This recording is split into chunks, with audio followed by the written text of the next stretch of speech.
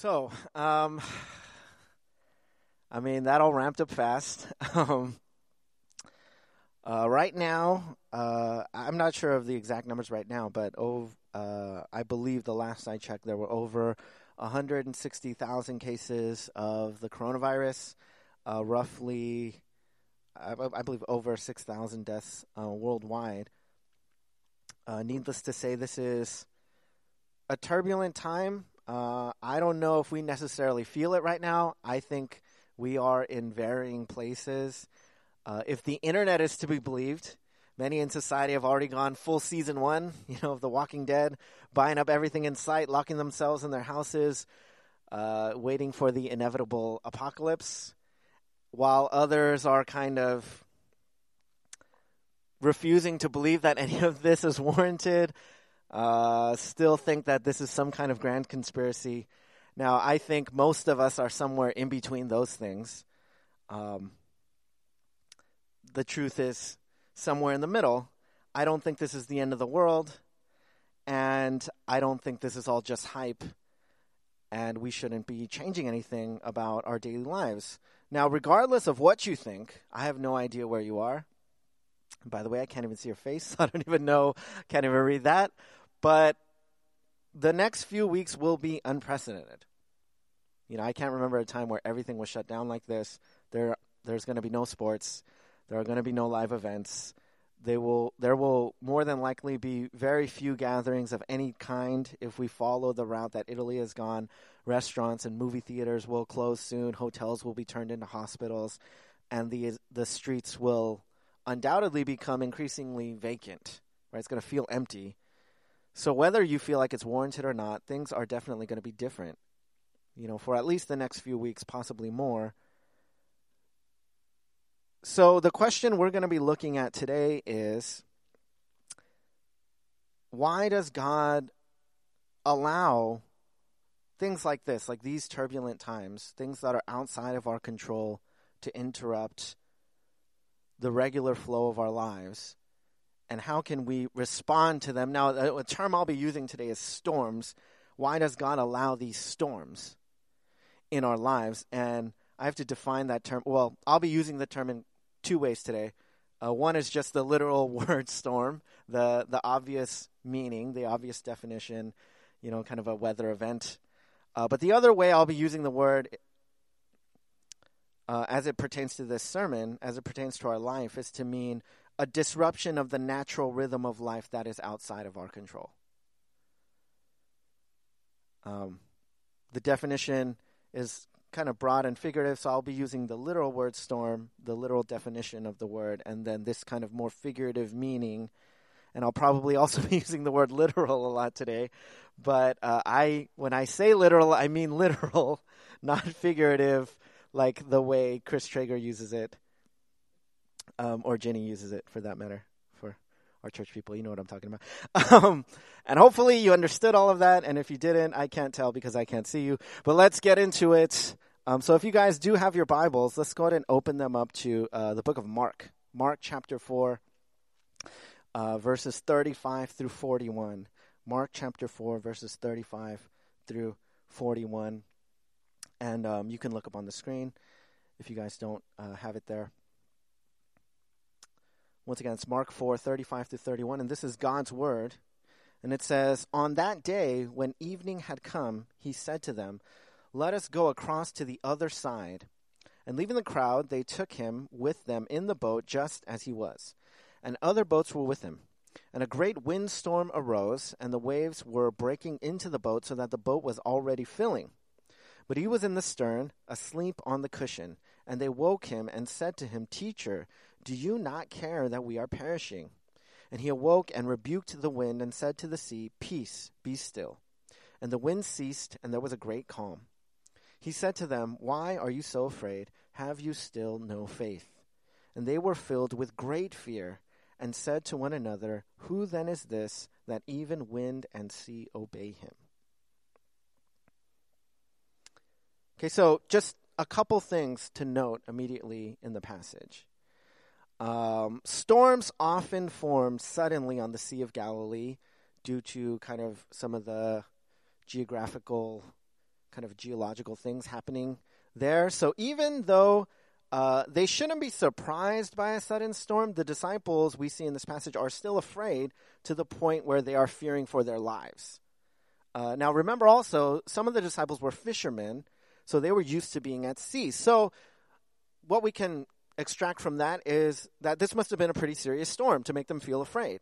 In fact, the text states that the waves were breaking into the boat, so it was already filling. The idea is the boat was filling up quickly with water.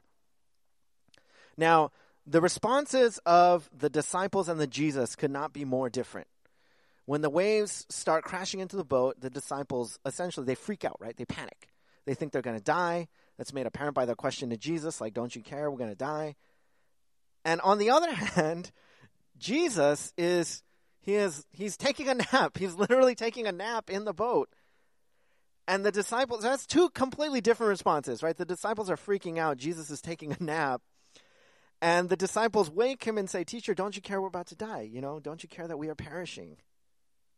Now, if you pay attention to that question, the disciples reveal that there is kind of some underlying premise, like something that they believe. Don't you care that we are perishing means if you cared about us, you wouldn't be letting us go through this.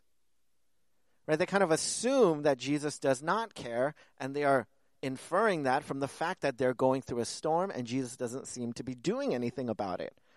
Right? Like, in other words, if you cared about us, Jesus, you wouldn't be allowing us to go through this storm, or maybe even the inverse, because we're going through this storm, you must not care about us. Now, clearly that's wrong, because Jesus both cares for them and allows them to go through the storm, and we know that because Jesus doesn't wake up and say, like, "Oh, my bad," like, "Oh, I fell asleep," right? No, he doesn't say that. "Sorry I allowed you to be afraid." He doesn't say that. "Sorry I made you endure this storm." He doesn't say that. He, in fact, kind of rebukes them. He says, "Why are you so afraid? Do you still not have faith?" In other words, he does not agree with their premise or apologize. Instead, he makes it clear that this storm, allowing this event to take place, is intentional, not accidental. It's not an oversight by Jesus. This is what he intended. Now, the question is why? Why does Jesus allow this storm to take place? And in answering that question, we'll see if we can't figure out why he might allow any storms of any kind, even the figurative kind in our lives, to take place as well. And so we'll see three things here. Why does Jesus allow storms to take place? Okay, first thing, storms reveal our faith.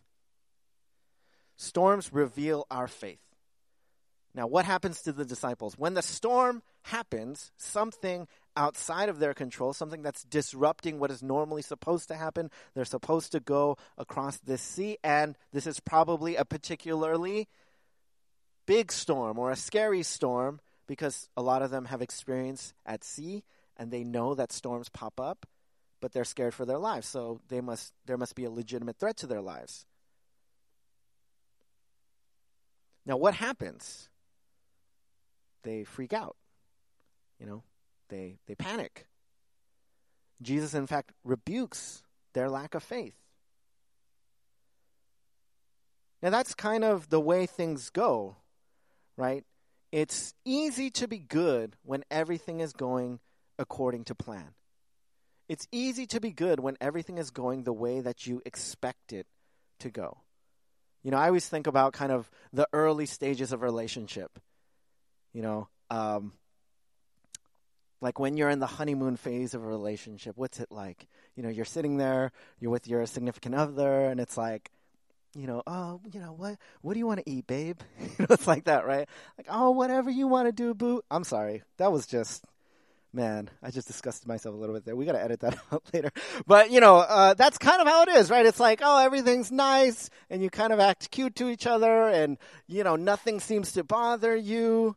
That's the honeymoon phase because, you feel like all your expectations are being met at that moment until you realize, okay, maybe there's some conflict. There are some things that don't go exactly according to plan when there are outside factors, when stresses come in. Then what happens? All of a sudden, things get real, right? The nature of your heart is revealed a little bit, The same is true in our lives. It's only when the storms come, right? It's very easy to say, oh, well, I trust in God. I trust in God. When everything's good, when job's going well, relationships going well, family's going well, everything is going according to plan. But when something unexpected happens, when something that's outside of our control interrupts what's happening in our lives, that's when our heart, the true object of our faith, is revealed, right? Like when a coronavirus happens, it's pretty crazy. So much has happened in the past 3 days. So much has happened this past week. Basically, and I'm sure it was like this for many of you too, I entered this week thinking, okay, I was prepping. I was supposed to guest preach at a different church this morning. I was prepping the next message in the series that we were in, Give, Pray, Love. That feels like a million years ago now.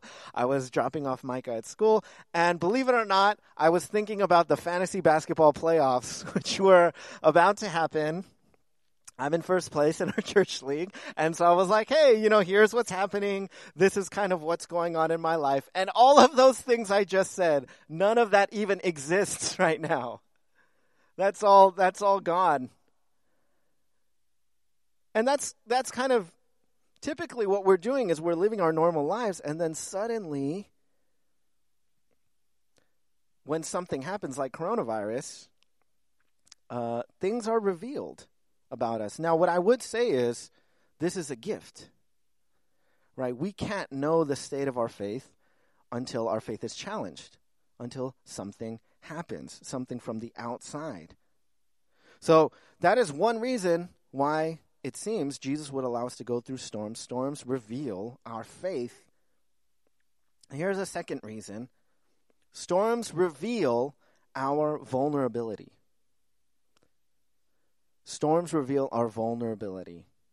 Now, the storm causes the disciples to turn to Jesus and ask for help because they realize that what's happening, the storm coming is beyond, there's not much that they can do about it. They don't start devising a plan or anything like that. They basically immediately go to Jesus, they wake him up, and they urge him to do something. Now, oftentimes, we like to believe that we're in control of everything. That's the nature of our lives. We believe in kind of this illusion of control. It's almost like, you guys know, like The Simpsons. The intro, the introduction of The Simpsons, when Maggie is driving the car, right? And Maggie turns the car left, and the car turns left. Maggie turns the car right, the car turns right, and you think for a moment, it's like, oh, Maggie's driving the car. And then you pan out and you realize that Marge is the one driving the car and Maggie's just mimicking the movements of Marge. So she happens to be doing something that the car is also doing. Now, oftentimes that is more the case in our lives. We think that we are kind of controlling everything that's happening in our world. But oftentimes things are kind of just happen to be following the things that we do have control of. And it's only when, like, Maggie will never know that she's not driving the car unless she turns the wheel to the right and the car goes to the left. Right? Like, that's when she realizes, oh, wait a minute, I'm not in control of the car. It's only when the storm comes from the outside, something that threatens our vulnerability, something that threatens our normal life, reveals our vulnerability, that we realize, like, oh, shoot, I'm not in control of everything. Oh, no, I don't necessarily have power over everything. Now, when this happens, when we go through a storm, I think there are a couple of kind of wrong ways to respond because, we recognize, like, oh, no, my vulnerability is threatened. One of the kind of wrong ways to respond is probably the same way that the disciples responded. They panic. Stock up on toilet paper and hand sanitizer. This is how people end up hurting themselves or others. And I even see this with Micah sometimes. Like, he gets really excited. He'll get really excited about something. And sometimes it's not even panic necessarily. It's just an kind of, he's so excited and it almost like turns into panic. He gets too excited and then he'll do something. He'll hurt himself. He's jumping around and he'll fall on the floor. He'll like bump his head. He'll hurt himself because he's just like out of control. Now that's one wrong way to respond to a storm. A second wrong way, I think, to respond to a storm when our vulnerability is revealed is that we can just dismiss it. We can ignore it. We can make fun of people who worry about it. We can try to endlessly distract ourselves from it by occupying our minds with something else. Now, this typically does not solve the problem. Overdose on TV shows and video games and food and drink. This isn't typically going to solve this. Eventually, the storm is just going to overtake us and it's going to just sink the boat. So it does no good to downplay the seriousness of a storm when it comes. So the first two things, storms reveal our faith, storms reveal our vulnerability. Now finally, storms reveal the power of Jesus. Storms reveal, I'll say it this way, the terrifying power of Jesus. Now, it's important to remember, whenever there's anything about the sea, in the Bible, it's important to remember that among ancient cultures, and this is like across the board, whatever religion or whoever your gods were, the sea was uncontrollable by any power but God, by a god or some kind of god or God. In ancient cultures and legends, the sea was a symbol of unstoppable destruction. Right? The ocean in full fury was an unmanageable power. Only God could truly control it. Now, knowing that, it's incredible that Jesus literally wakes up from a nap and then just tells the sea to be quiet. That is what happens in this story. The disciples are fearing for their lives, and Jesus wakes up from a nap and just says, "Hey, calm down." Basically. He basically says, be quiet. And that's it. Like, that's amazing. He treats the sea like a kid, like a child, basically. And on top of that, if I were to say that to my own child wouldn't respond that well. It would not, I don't have that much power over my own biological child, and Jesus treats the sea like that. Now, it's incredible because at the end of the story, Jesus' display of power is so great that it actually does not calm the disciples down. If you look at the end of the story, it actually inspires even greater fear, right? It says in verse 41, they were filled with great fear and said to one another, "Who then is this that even the wind and the sea obey him?" Like, isn't that crazy? And that's really how you would respond if you also were in this situation. If you were on a boat and a storm came, a little storm comes and it's like shaking up the boat, and some dude who's taking a nap in the back wakes up and comes out to the front of the boat and says, "Hey, calm down," to the ocean, and the sea stops. Like, that would be incredible. This miracle, however, like all of Jesus' miracles in the gospel, is not merely about what Jesus is capable of doing. It's about who Jesus is. The point being, ultimately in this story, Jesus doesn't have access to power. Jesus is power. Right? So Jesus doesn't have, quote unquote, the power to control the sea. Right? Like, like Aquaman or something, like Storm of the X-Men. Now, if you or I saw Aquaman or Storm, we'd probably be like, "Whoa, that's pretty cool. Like, that's amazing. Wow, you can control the weather. That's impressive. Wow, you can talk to fish." I don't actually know how impressive that is. That doesn't seem like that's that great. But, whatever, right? You'd still think, wow, you're buff. Like, that's amazing. Right? But no, Jesus isn't a mutant, or an Avenger or something. He the story shows us that Jesus doesn't have access to power, right? He is power. He doesn't have power over the sea. He lends power to the sea. In fact, anyone and anything in the universe that has power has to borrow it from him. You know, there's no epic battle here, right? Jesus doesn't battle the sea for power. He doesn't even actually, like, he doesn't do anything. He doesn't even do some kind of incantation or some spell. I don't know if you guys remember, I don't know if you remember the X-Men, the cartoon, but even when Storm would, use her power, she would, say some long-winded speech. And sometimes she would use, a bad pun, or something. She would be like, power of rain, quench their thirst for violence, or something like that. She would do something weird like that. Even she would do that, right? Jesus literally doesn't. He just says, be quiet. That's it. That's the whole battle. Even if Superman had shown up, he'd have to pick up the boat, or he'd use his what is it? His super breath or whatever. It's like a weird power, but he uses his super breath. He would blow the wind away, or he'd pick up the boat. None of that. Now, I mentioned in the previous point a couple of wrong ways to respond to storms. Panic. Right? Another one is, now here's another one. It's a wrong way to deal with a storm, but it feels right.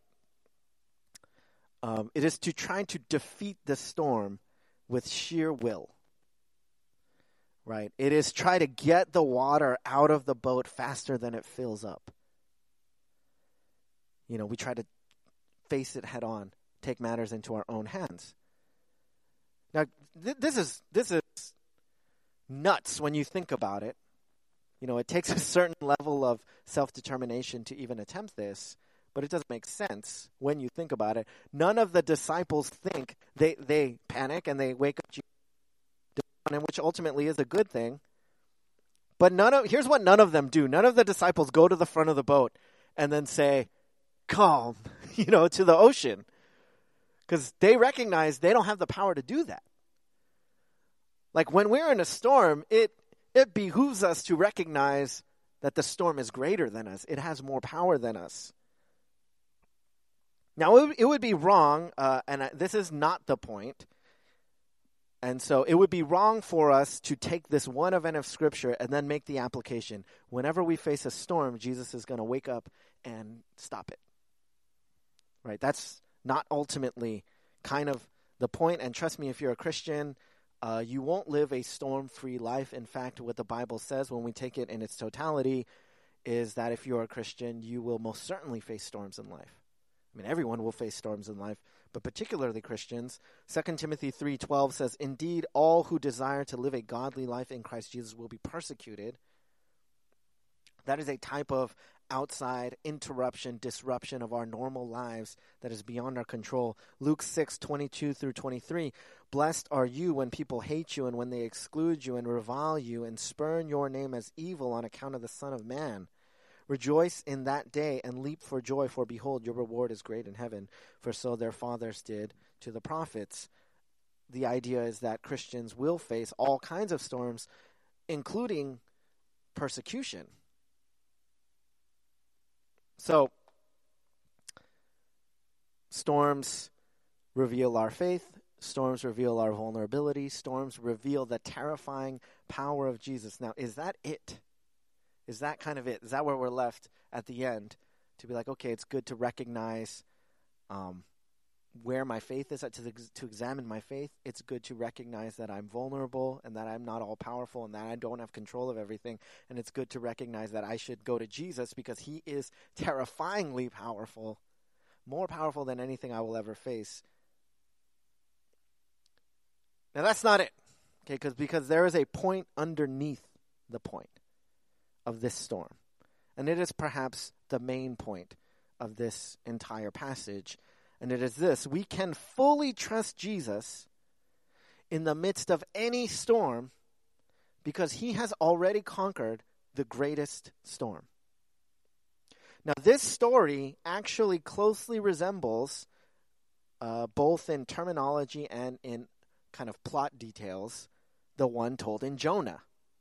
Now, if you remember, Jonah is called by God to preach to the Ninevites, a people that was known to be particularly heinous and, lower in the eyes of the Jews. And so Jonah, due to his personal prejudices against that nation, he didn't want God to forgive them.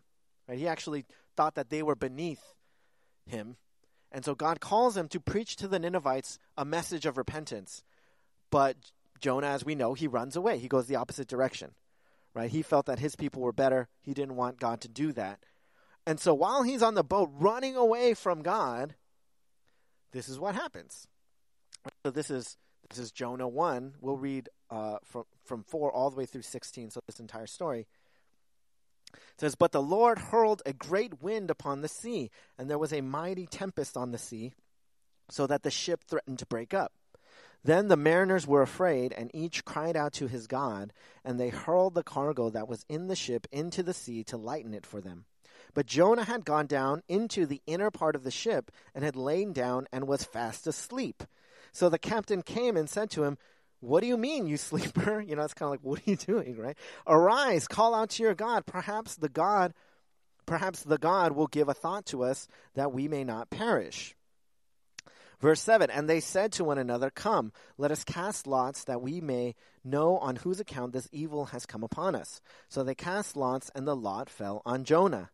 Then they said to him, 'Tell us, on whose account this evil has come upon us. What is your occupation, and where do you come from? What is your country, and of what people are you?' And he said to them, 'I am a Hebrew, and I fear the Lord, Yahweh, the God of heaven, who made the sea and the dry land.'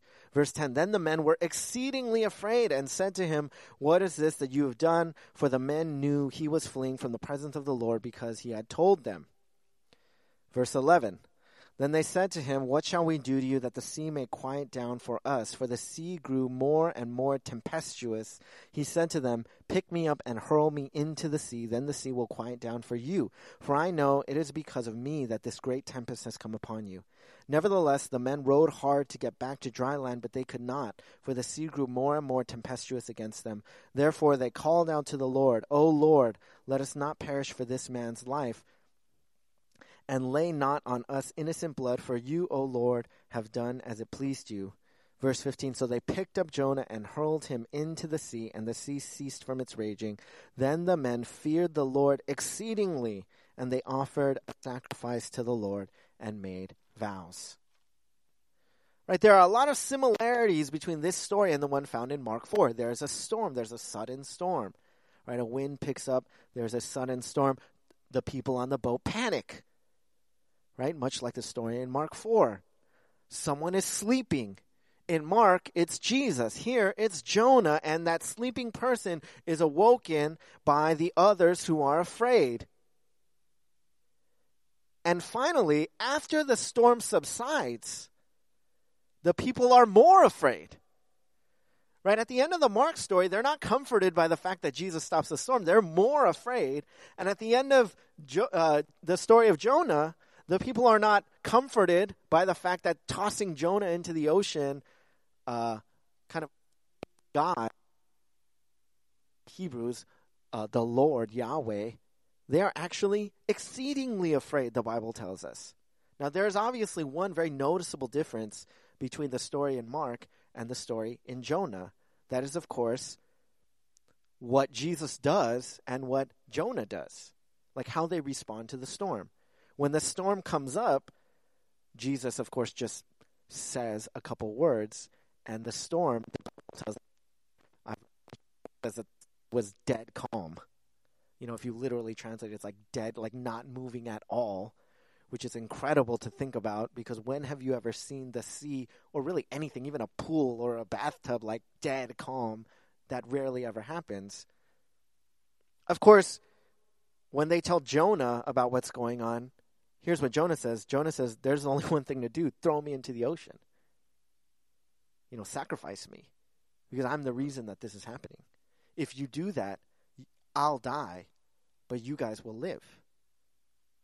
Now, Jesus, in Mark's story, doesn't sacrifice himself so that others can live. Jesus doesn't disappear for 3 days and then suddenly reappear and start a movement of repentance like Jonah does, right? Because he goes into the belly of the fish. Jesus doesn't do that in Mark's story. Here, of course, when you take a step back and you look at the rest of the story, you see that that's exactly what Jesus does. See, Jesus is saying, I'm the true Jonah. One day I'll calm all the storms. I will still all the waves. I will destroy destruction. I will break brokenness. I will put death to death.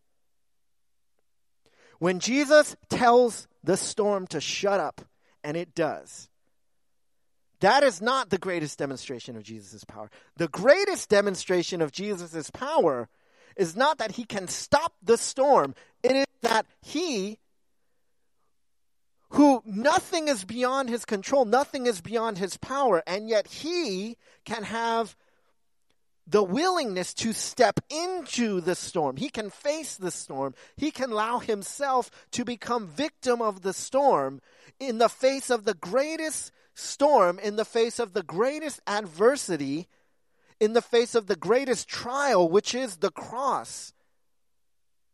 Jesus, while still being in full control, gives himself up willingly for our sake, to be crucified unjustly, to be punished for us, for our forgiveness, for our salvation. That is the greatest demonstration of the power and the love of Christ. Therefore, we can fully trust Jesus in the midst of any storm because he himself has faced the ultimate storm.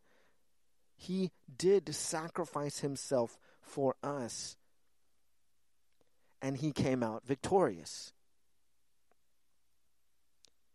See, what we need most is not the absence of storms. It is the freedom from the fear of storms. Where is your faith? Is Jesus' question. When you understand who Jesus is and you realize not just what he can do, but that you have him. Or perhaps more precisely, that he has you. The storm doesn't matter. That is the gift of the storm. Because it's only when you go through the storm and you cling to Jesus that you learn a steadfast heart. A steadfast heart of faith is built on trusting in Christ in the face of adversity. You know, that is the opportunity that we have now. Now, make no mistake, church, we are in an unprecedented moment. And we might look back years from now and we might think, wow, we really overreacted to that. You know, like, wow, that was crazy. I can't believe we did that. And we may look back years from now and remember all of the hardship that we experienced. But in any case, whatever the case may be, it's funny. Like, I was thinking about it this week, and I was like, because you know, completely different series, right? And obviously, the window now. But it happens to be Lent now, the period of Lent, and we're all kind of in a forced fast now. You know, like, you may not have been fasting anything, but a lot of the things that you enjoy, they're gone. They're going to be gone for a while. And so, was a week ago now, we know that this moment is an opportunity, and I would ask you, make the most of this opportunity. Examine your heart, right? Acknowledge your vulnerability. Most importantly, witness the power of Christ moving in the face of the storm, and remember his greatest power, which was demonstrated on the cross, the greatest storm. So that whenever we face any storm of any kind, we can confidently look to him for help.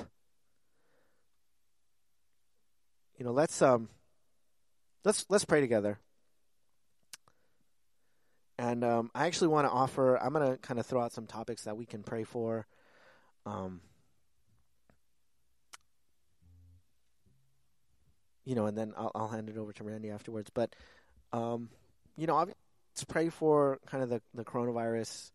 I know for many of us, probably on the stream right now, we may not be the most at risk. I mean, we aren't the most at risk, but we do know that there are these more vulnerable classes of people, older people, maybe our parents, those who are immunocompromised, people who have already been sick, or people who have been through any kind of, an illness in the past that has affected their immune system. If we do know people in that situation, and even if we don't, let's really pray for those people. Let's spend some time. We'll offer up kind of some minutes while Randy is leading us in worship a little bit. But let's pray for those people. But let's also pray. If you feel like you're going through a storm right now, and it may be this, it may be related to the coronavirus. It may not be related to the coronavirus. It may be related to job, losing a job potentially, or you've lost a job, or you can't find a job, or financial stress, or familial struggles, or relational issues, or illness, anxiety, fear, being a parent, wanting to be a parent, being single, wanting to be in a relationship, maybe not wanting to be in a relationship. Like these are all kind of things that we may be facing and going through. And I would really just offer you some time to just pray, look to Jesus in the midst of the storm, and remember that he has faced the greatest storm on our behalf and won. And I would say if you're on the stream and you don't know the truth of that yet, maybe you're learning it, maybe you're discovering it, but you would like to know it, just pray that to God. Ask Jesus to teach you that faith. And, I assure you, he will. He delights to answer that prayer. And so let's spend some time just kind of praying for these things. Let's pray.